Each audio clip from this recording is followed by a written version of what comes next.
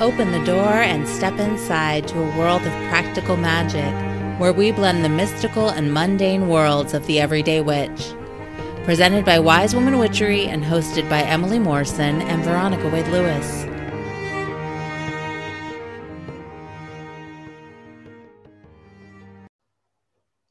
Hello and welcome to The Witch Next Door. I'm Emily, and we are rounding out our month of interviews with wise and witchy women with my very dear friend, Andrea Savar, who is a woman of many talents, and she is going to share those with us today. Hi, Andrea. Hi, Em. So glad to be here. Thank you for being here. I appreciate you taking the time out to have a chat. Oh, it's my pleasure. It's like a vacation.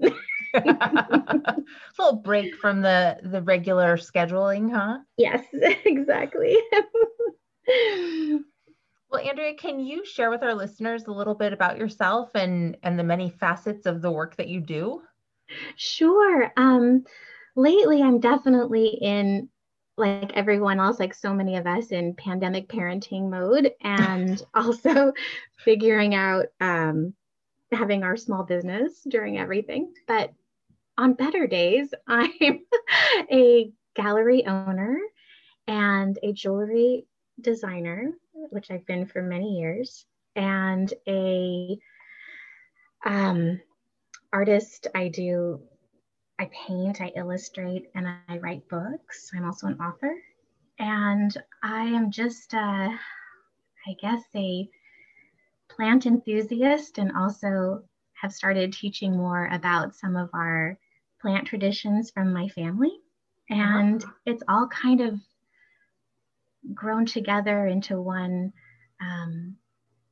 lifestyle slash business slash, I don't know, it all melds together, I guess. Well, because if you take any one of those things, you might set it aside and go, oh, this is just this one thing. Like You might not feel like there's overlap, but knowing you, I know like your shop has a lot of goodies and beautiful things in it, including a lot of art and locally made things. Yes. And then that sort of overlaps with your jewelry making, which is your locally made offering, plus all the other artistic endeavors that you do. Like you even have a coloring book that you did. I do 2 coloring books now. Just released the second one like around October. There was the mermaid one that just came out. So yeah, I just am compulsively creative. Well, before we started this podcast, you and I were talking a little bit about coffee, and clearly you must be drinking a lot of it, because for all of these creations, you must never sleep. Very little. Yes, coffee, the wonderful elixir of life. Oh, maybe for everyone around me, I don't know. Well, it's definitely fueling some of your creativity, right? Absolutely. Making some space. So I'm wondering if you can talk a little bit maybe about sort of your creative process and how long you've been creating, like where you feel like that comes from, maybe would be a good way to go.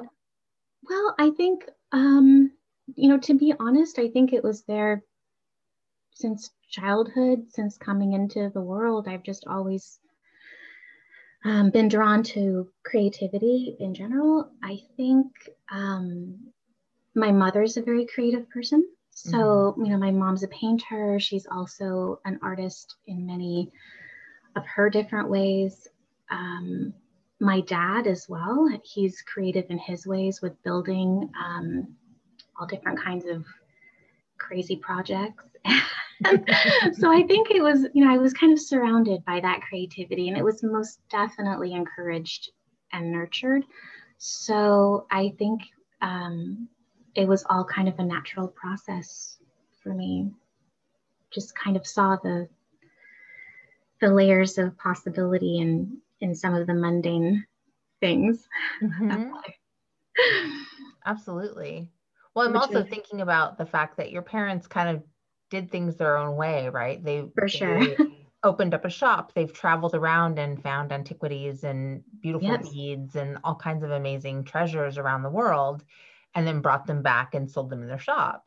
Yes. And so Uh, I kind of grew, well, originally my mom actually had, um, this is when it was just me and my mom, because Sam is my stepdad.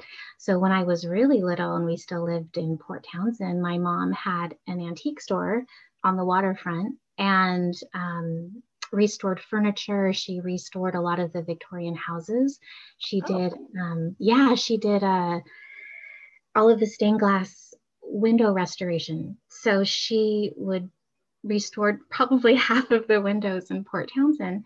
So when I was little, she would go work in the carriage house in our old Victorian house uptown. And my grandma or grandpa would come, play with me when I was small. And she would be out there stripping furniture and doing all kinds of restoration work and then would sell it at her store. So I kind of grew up in that. And then my grandparents were very close with the garden.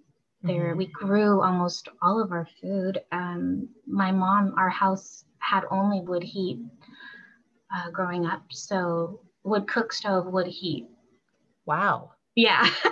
I did not realize that. I mean, I knew you Yes. lived in like a Victorian house. I didn't realize you had a wood cook stove. Yeah, it was straight Victorian.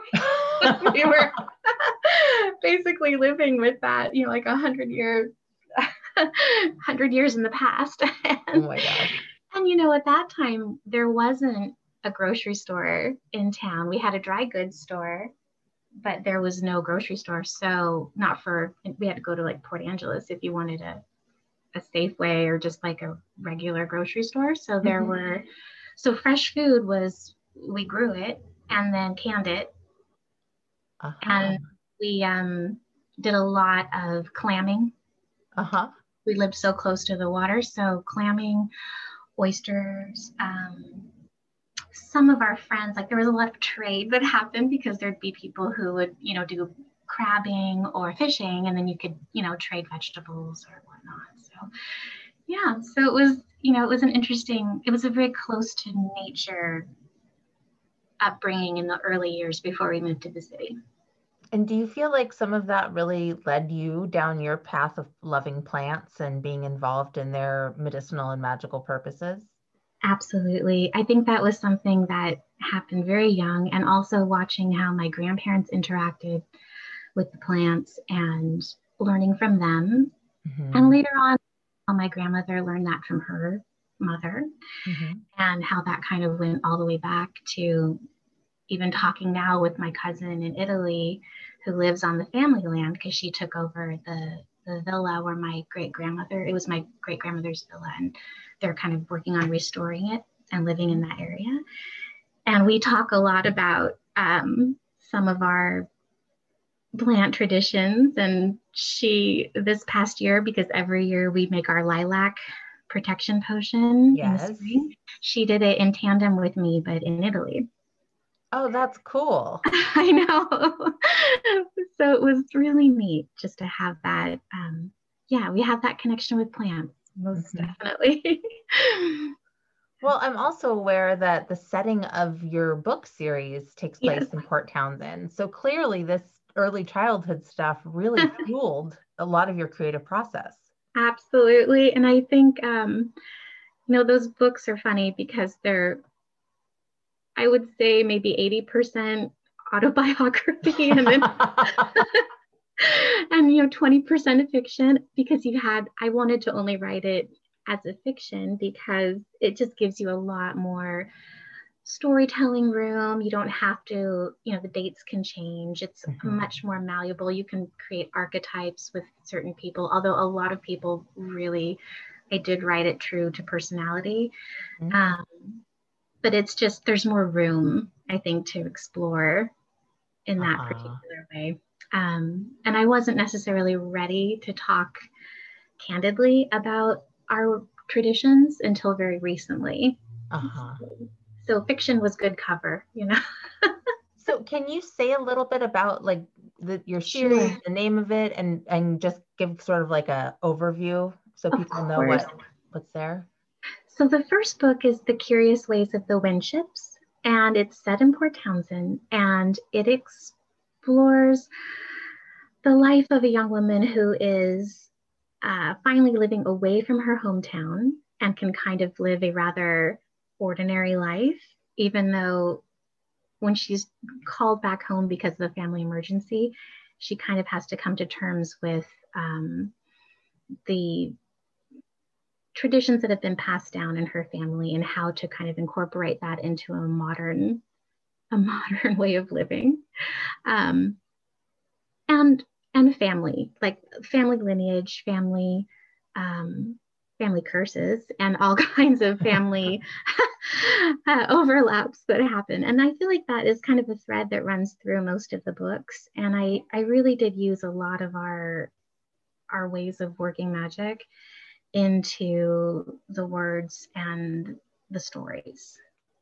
Mm-hmm. So there's 3 books, right, in the series? There's 3 right now, and I'm actually working on 2 in tandem right now. Oh. So yes, so book 4 and 5, I've been writing them in tandem, which has been a really interesting process for sure. So they'll hopefully, I might even release 2 at the same time. Who knows? We'll see how that works out. But it's been a little slower process. But yes, there's 2 that are very much in the works. Got it. So I know that you're talking about family traditions, and yes. I'm wondering if you can share with us. I know that when you say that, you're also talking about your spiritual traditions, and I'm wondering if you can share kind of what that path is. Sure. I think, for us, it was always kind of considered an unnamed path, is mm-hmm. what many refer to it as, but it really goes back to a lot of, for us, Northern Italian tradition. Mm-hmm. That came over with my great grandmother when she immigrated from Italy back in 1913. And while it's very much it's not a religious path, I would really consider it more to be like folk magic is what we practiced for the most part. There are elements that are connected to religion, but we were never really interested in that as much. And I think that's because my grandmother was very interested in New Thought, like Eugene Fersen and Steiner and some of the earlier precursors of New Thought type of philosophy. So she would see how a lot of Hermeticism and the way that those ideas about existence mm-hmm. really meshed, interestingly, very well with a lot of the Italian folk magic. So the approach, especially because we believed that everything that had matter had spirit. So a rock has a spirit, a plant has a spirit,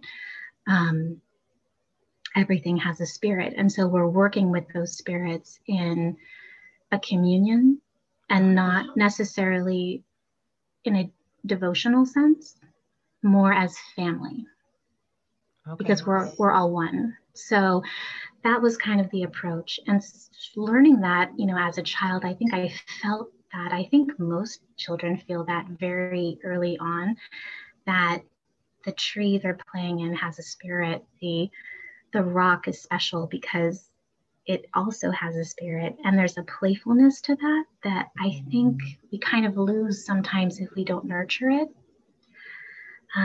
Thankfully, that was nurtured for me, but with a certain amount of secrecy too.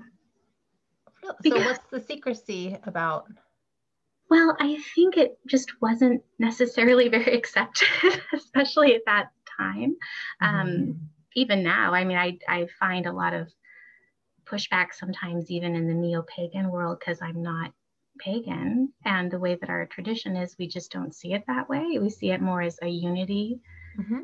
with all spirits. So we're not worshiping a rock, but we're in communion with the rock. Mm-hmm. And same thing would go for what many would call the gods or the mighty dead. We would be in communion with them, but not necessarily devoted in the way that I guess we approach it as a relationship. I think. Right. Yeah. Not a worship. Not a worship, yes. Yeah. So it's a little different. But I think that's becoming much more accepted now. I think in the 80s and 90s, people just didn't talk about it. So there was a certain, um, I think we were just quiet about our ways. And then with a little later, my uncle was a very interesting person and was a writer as well, and also a tarot card reader in town, and also a physicist, had a PhD in physics. And he was writing several manuscripts, two of which I still have, the last of which was lost. And his work really talked about combining our way of seeing things, the Italian tradition, the Italian folk magic tradition, with physics and how it worked in science and nature, and how these things were in some cases quantifiable, and in other cases he was really talking about how intuition is one of our greatest gifts, and how that wasn't at odds with science. And it was really interesting, but he was killed when I was 14, and his last manuscript was lost the day that he died in a car accident. He was on his way to give it to his publisher. And so from that point, I think we all got a little quieter about things. It felt too coincidental. It did, and it was a shock to the family. And he died on his 50th birthday, which is the big one. Also in folk magic tradition, it's when you become a sage, if you will, or a mago. So it's at that particular point. So I think we just kind of kept it to ourselves. Mm-hmm. And I also, when my mom remarried, I got very lucky on that side too, because my grandmother on that side was a very devoted Persian mystic. And I learned so much from her about that particular path, and the two were incredibly complementary. So it was also fascinating to see how probably a lot of the Persian mysticism influenced Italian mysticism through ancient history, but even into current day. Like, the parallels are incredible when you look at how we approach the evil eye, or removal of Maluk, and in the Malukyo, and then in the Persian tradition, there's a very similar process that we do for removing the evil eye. Mm-hmm. So I got lucky. I got both sides, were very similar in their approaches, and it just kind of reinforced that there was a very special magic there. Right. And what a cool parallel to discover, and to be able to tie those things together. Yes. And even with some plants, like the way that we cherish grapes, the grapevine and the grape leaves, in both Italian and in Persian culture. We have like the dolma in Iran that we make, and my grandparents grew these incredible grapes that were from a starter that came from Greece. A friend of theirs brought it back, and they cultivated it and would make the dolma. Whereas on the Italian side, the grapes with wine is a huge part of their tradition. And in even parts of the family, there's this notion that many say that Bacchus was, god of the grape, or god of the grapevine, but actually, in our ways, he was born of the grapes. So it was the grape spirit that gave him life. So the plant, and that makes it our ancestors. So we look at plants in that way as being interwoven with our human ancestry. That's really interesting. So it's, And again, the parallel, right, between the cultures and how those tie together. Exactly. Yeah. So interesting. So I know a little while ago you mentioned that you recently felt like you could start talking about this stuff. What shifted for you? I think it was 2020. It was the strangest thing. Like it was, we were, it was my birthday's coming up in a few Yes. days. And last year, about the same exact time, I opened up some of my manuscripts that I had from my uncle that remained, and I was looking through them. And, there were questions in there that I really had very few people I could ask about it because it was so specific and also had such a heavy scientific basis in there. I just didn't know of anyone who could dig like really deep into that tradition with me. Uh-huh. Because everyone on my mom's side besides me and my mom has passed away except for my one cousin in Italy. Mm-hmm. And I just through coincidence and serendipity happened upon um, someone who was very familiar with the particular teachings, and my friend John Michael. And I'm so grateful we started just really digging into it and talking about it. And he was coming to a very similar point that I was with, feeling like there was a real need to talk about these particular traditions because there's so little out there about it.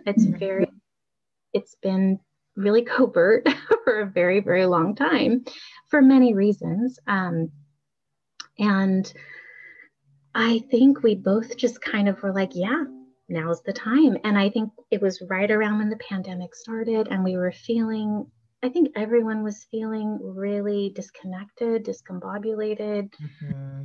Um, we didn't know how long it was going to last. There was just very little, and with so much upheaval, especially in our country, there was this call to remind, I think, each other and other people who were feeling that same kind of call to reconnect with the earth in a different way. Mm-hmm. Uh, it was just time.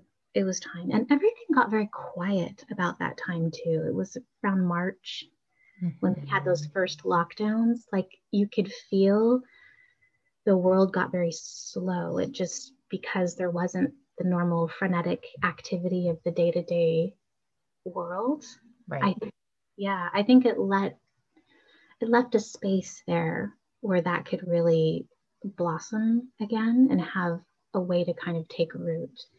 So I think we both just said it's the time. And we created a first little series of classes about that time where me and four other practitioners in um, with different perspectives did a course. And then we started doing every other week we did a little talk show where we would invite authors or people who had different um, there different practitioners who would come and talk about their ways. And now this year I'll be teaching an entire 1 year series on plant magic. Oh, it's a whole year? A year. I saw the flyer for it. I didn't realize it was a whole year. That's Oh, awesome. yes. So every month there'll be a new class. It'll be like maybe an hour class, and then I'm going to do supplemental materials like my usual recipes and practical ways of incorporating it. Uh-huh. But my first one will be about um, working with plants as your ancestors. And the Uh-huh. first one will be grandfather olive tree and grandmother pomegranate. I love it. It sounds Which, wonderful. the olive for the Italians, I mean, olive oil, like you can't live without it. So, and then pomegranate for the Persians, it's such a big thing. So it will incorporate Persian mysticism and Italian folk magic. When does that start? I'll be a couple weeks. And the cool thing is, once I put them up, it'll be once a month, but you can access it anytime. And it includes all the other classes from the other teachers. Oh, okay. Yeah, so there'll be like Adam Darkley will be doing conjure. Mm-hmm. And I think I know Jim Sayers, who's wonderful. He'll do a whole series on wellness with plants. He's an herbalist. He's amazing. And then Dominic will be doing a whole series on, I'm not sure exactly if he's going to be doing just tarot, but I think he might be doing more about his work with ATFs. Mm-hmm. So is that right, ATR? I'm sorry, African traditional religion, ATRs. And he is just such a wonderful person to listen to. I love all of his podcasts. So I think it'll just be an interesting group. And so mostly mine though will be plants and also working with minerals. And are each of these classes going to be offered once a month? So the whole thing is for a year? Yeah. Wow. Okay. Yeah. I totally misunderstood the flyer, and now I'm like in awe because that sounds amazing. Well, and it's actually on a new social media network. So it's actually, we have like created our own platform that's like a Facebook kind of a platform. So people can comment, you can have your own page. And at the same time, you follow all the instructors' pages that you want to take their classes, but it's a one price for the whole thing. Love it.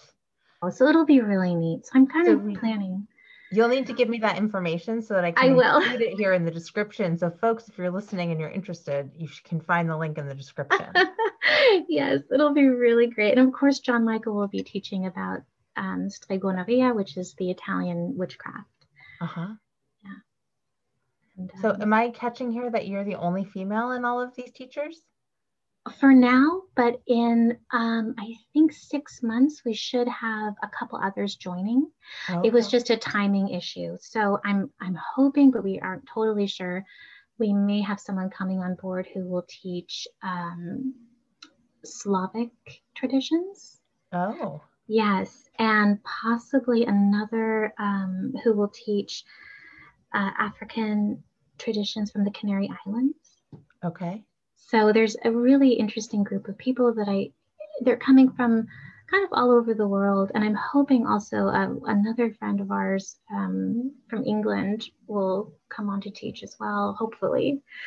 So I don't want to call them out because I'm not sure yet if they're coming. So it'll be a neat group and something a little different than, because so many of our traditions have been more underground, I think, for a long time. Well, I know as I've been watching you move out into the world more and embrace this more publicly, what I've really been struck by is the diversity of the different people that you've been coming in contact with and teaching with. And just, I love that because I think we can learn so much from different traditions and different perspectives. And we also get to learn so much about the origins of things. Exactly. And I think there's so many people who are incredibly powerful and very rooted and just know their traditions inside and out. But part of it has been they really haven't had much of a platform to share a lot of that information, or it's been primarily oral tradition or held within a family like ours, where it's really passed down through a bloodline.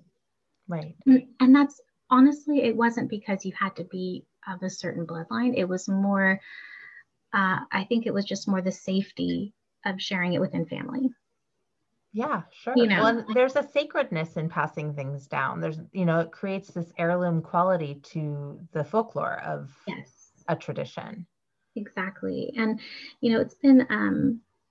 it's been interesting too, because this past year also, John Michael did a course, a 26-week course on stregoneria, which is the Italian witchcraft. And there were about 35 students, I think, who joined in the beginning. Most of them had some type of Italian heritage. And it was really amazing with each module, how you would see them go, oh my God, my grandmother did that. Or, everything kind of fell into place when they're like, that's what she meant when she would get out the scissors and the olive oil and the water and the salt. And, it was really just kind of great seeing how all these realizations happen. And then there were people who were not Italian, but were in the class and they're like, this just resonates with me. This feels like home. So it really more has to do, I think, with finding where you feel like you're home. Yes. I More than think it. that's really true. And that can be anywhere, really.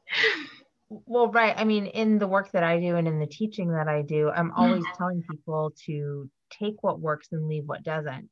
Yes, Create a practice that feels like you, exactly. because that's where the power is. That's where the energy is. That's when you're gonna really Absolutely. make magic. That's when you're in the flow, is when you're really in yourself. And there's nothing that can replace that. There's no tool that Right. will replace you. Right. And yeah, and for us, I think the other aspect of this particular work right now, especially when it comes to working with plants in a way where we approach them as we would approach a family member, Mm-hmm. that creates a certain type of respect and um, sacred care that comes with it. I think when some people, we look at plants as, oh, well, that's just a tree or that's just something to eat. It's not, it's something that's going to serve us. Mm-hmm. Whereas we're in a time where we really need to be thinking about being stewards again of Yes. the earth. And I think when we approach plants in that particular way, there's a sanctity to it that it becomes wrapped into everything that we do in our way of life. It becomes more of a communion and less of a one-way street. Uh-huh. Well, and I love that you're saying that we're coming to a time when we need to be stewards. I mean, my bias is that we've always needed to be stewards, and somehow Absolutely. somehow we fell off the path. We as a, Yeah. human culture. But we're now where it's dire.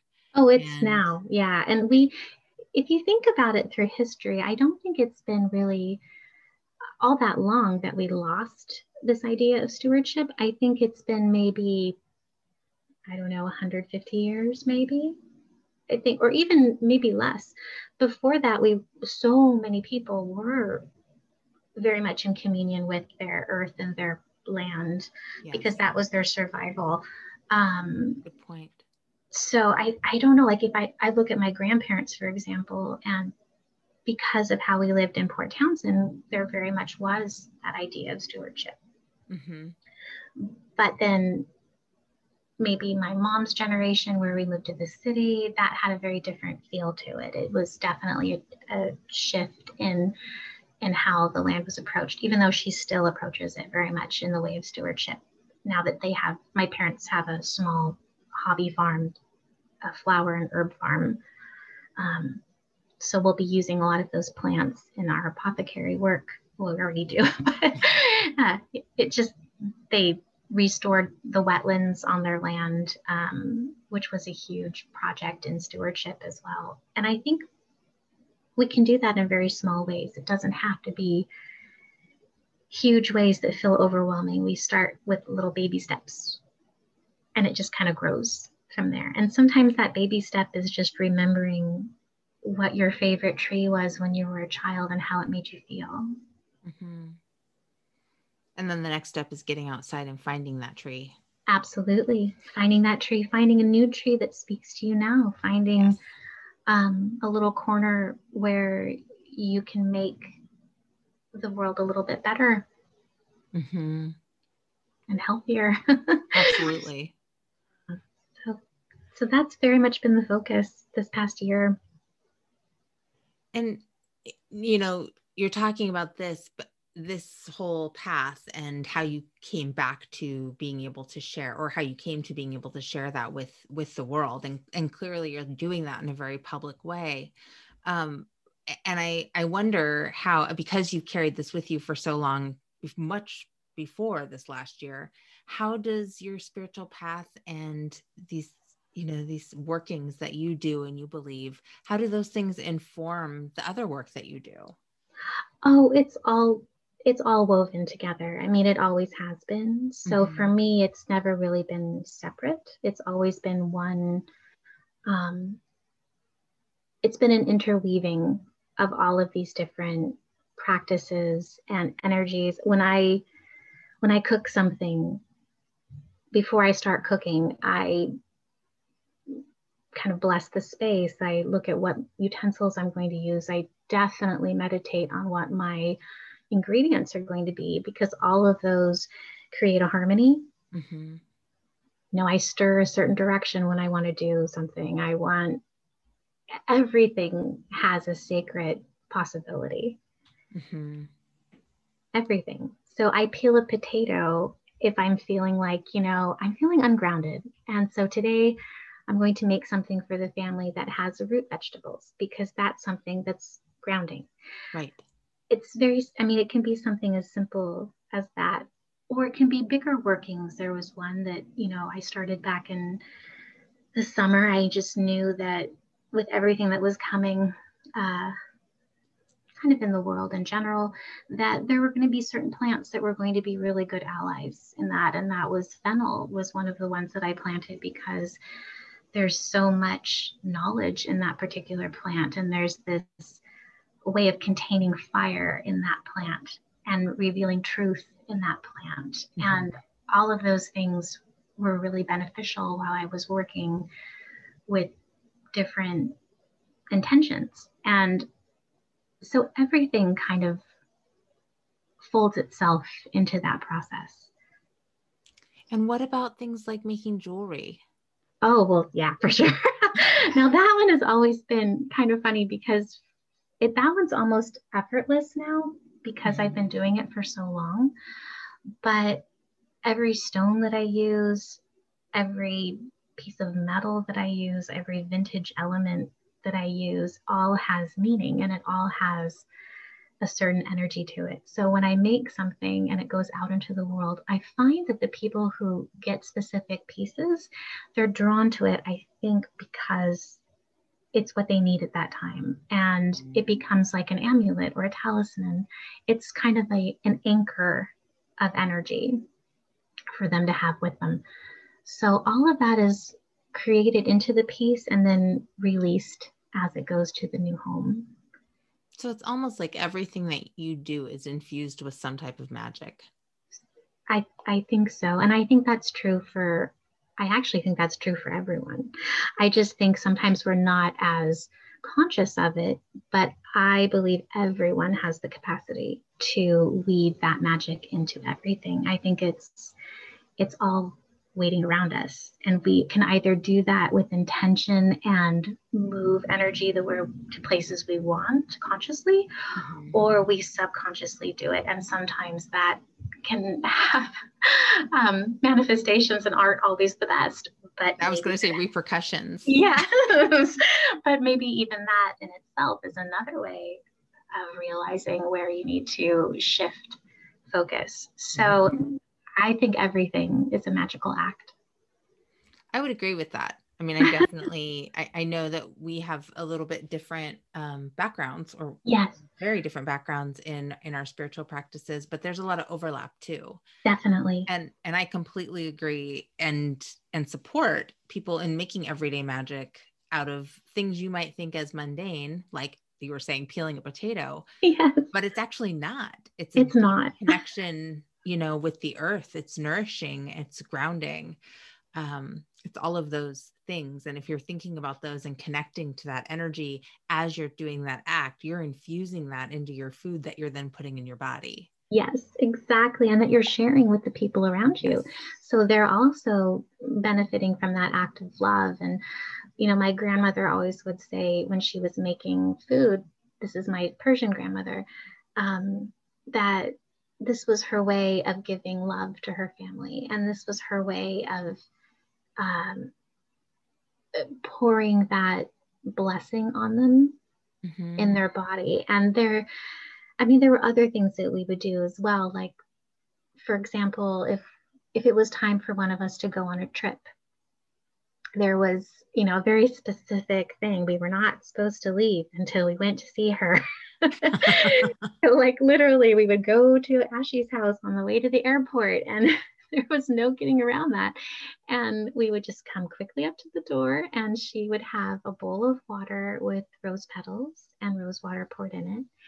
And a book. She had two books she used. One was her mother's Quran, Mm-hmm. which was a family heirloom. And then the other, which was very dear to her, was a book of Rumi poems. And um, there's this very simple tradition where you kiss the Quran or the book of poems 3 times as she would put it around your head clockwise. Uh-huh. And then as you leave, and she would say a prayer at the same time. And then as you would leave, she would throw the water and rose petals behind you. So it would wash away any obstacles and make sure that you arrived safely. So they're very, and there's a whole history behind why, if you look at some of those elements and some of those flowers and what they represented in ancient tradition. Mm-hmm. So it might seem like a simple, almost superstitious act, but actually it had a lot more magic to it that was kind of interesting in the way that we work with elementals and the way that we work with those water spirits. And so that was part of that. And then the rose, which is a big one for Persian culture, rose water, rose, the plant. It's a very protective plant because of its thorns, and it's a very sweet smelling plant, which is supposed to cast away any negative jinn that might be around you. So especially with the water, because jinn are fire. So there's this whole combining of the way that we will break down some of those elements in order to create a very seemingly mundane act that actually had quite a bit of protective power. So it's just an interesting, looking at it, some of the things that we did. And we did these without really sharing too much of it. Like I said before, like it was just, this is what we did. And it's what you do. It's tradition. What you do. It's just what you do. Yeah. So anyway, yeah. Wow.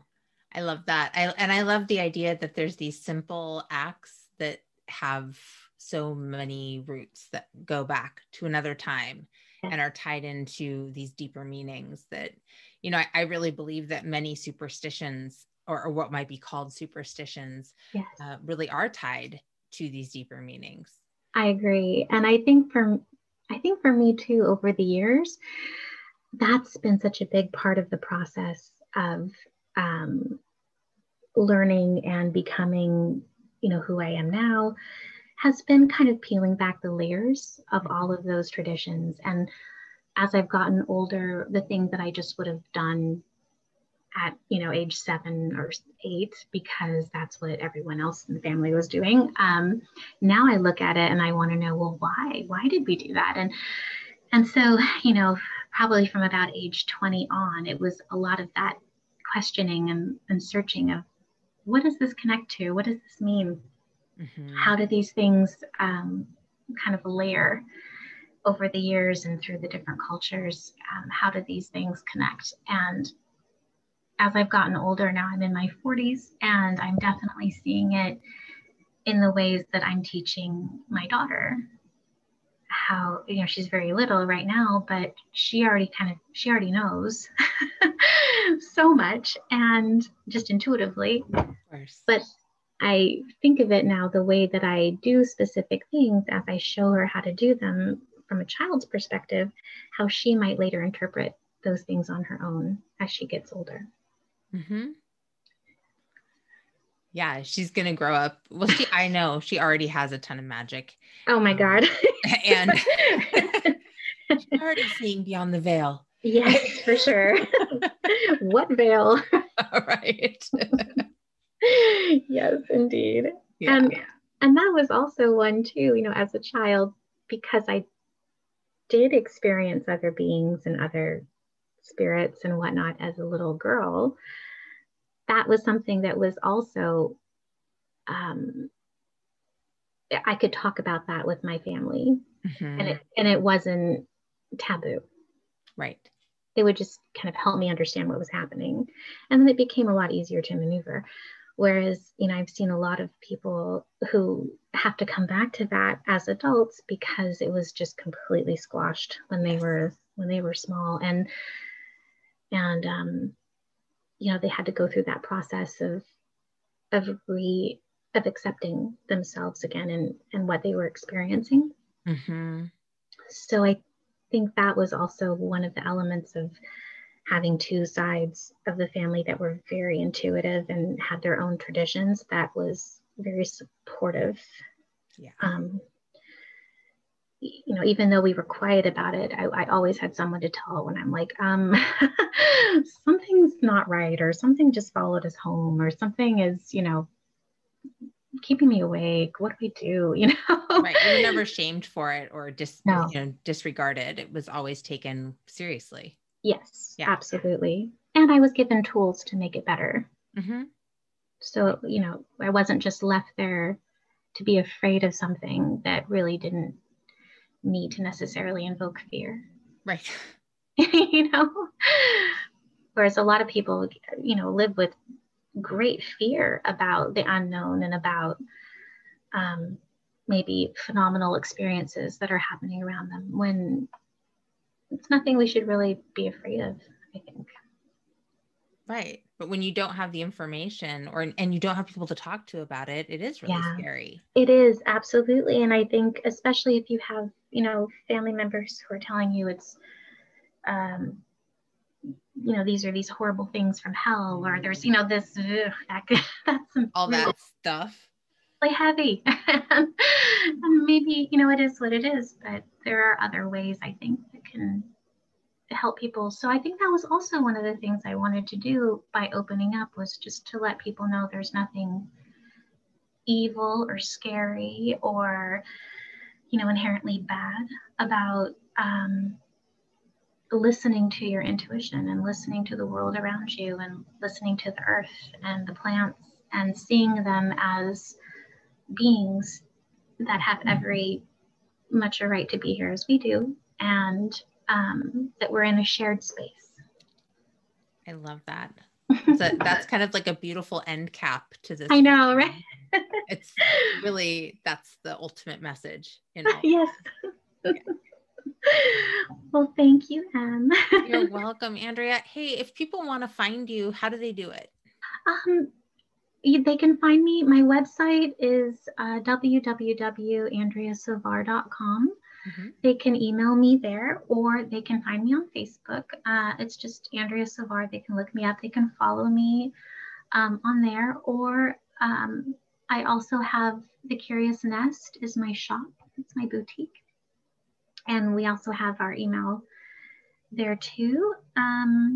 That's probably the easiest. I think email or message me. I'm also on Instagram. It's just Andrea Savar on Instagram.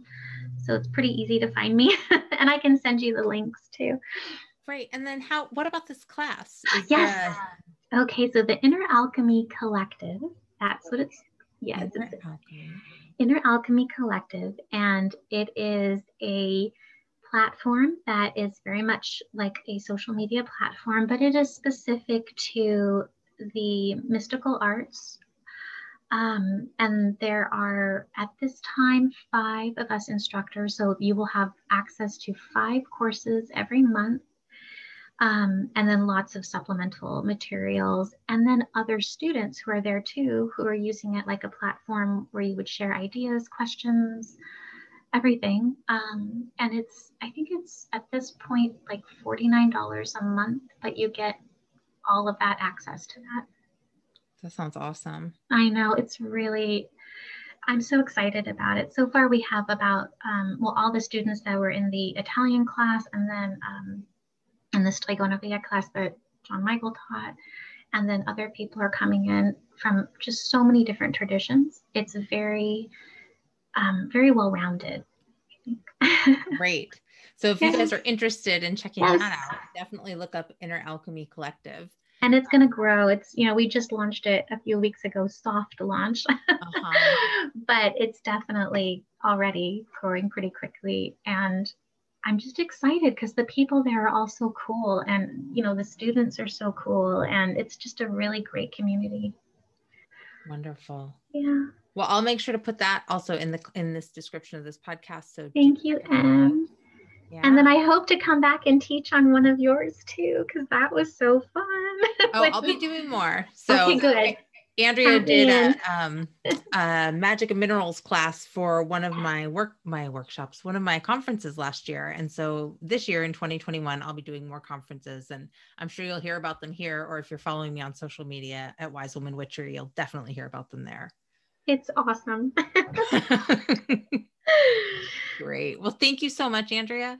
Thank you. And thanks everyone for listening. Take care. Bye, hon. Thanks for tuning in to The Witch Next Door. You can help others find us by subscribing to and rating this podcast. If you're interested in supporting this work, you can do so through the Anchor support link in our description. And if you're ready to dive a little deeper, hop on over to wisewomanwitchery.com and check out the Wise Woman Witchery Diving Deeper monthly membership group. The details and sign up link are available there. And remember, you are magic. Embrace it.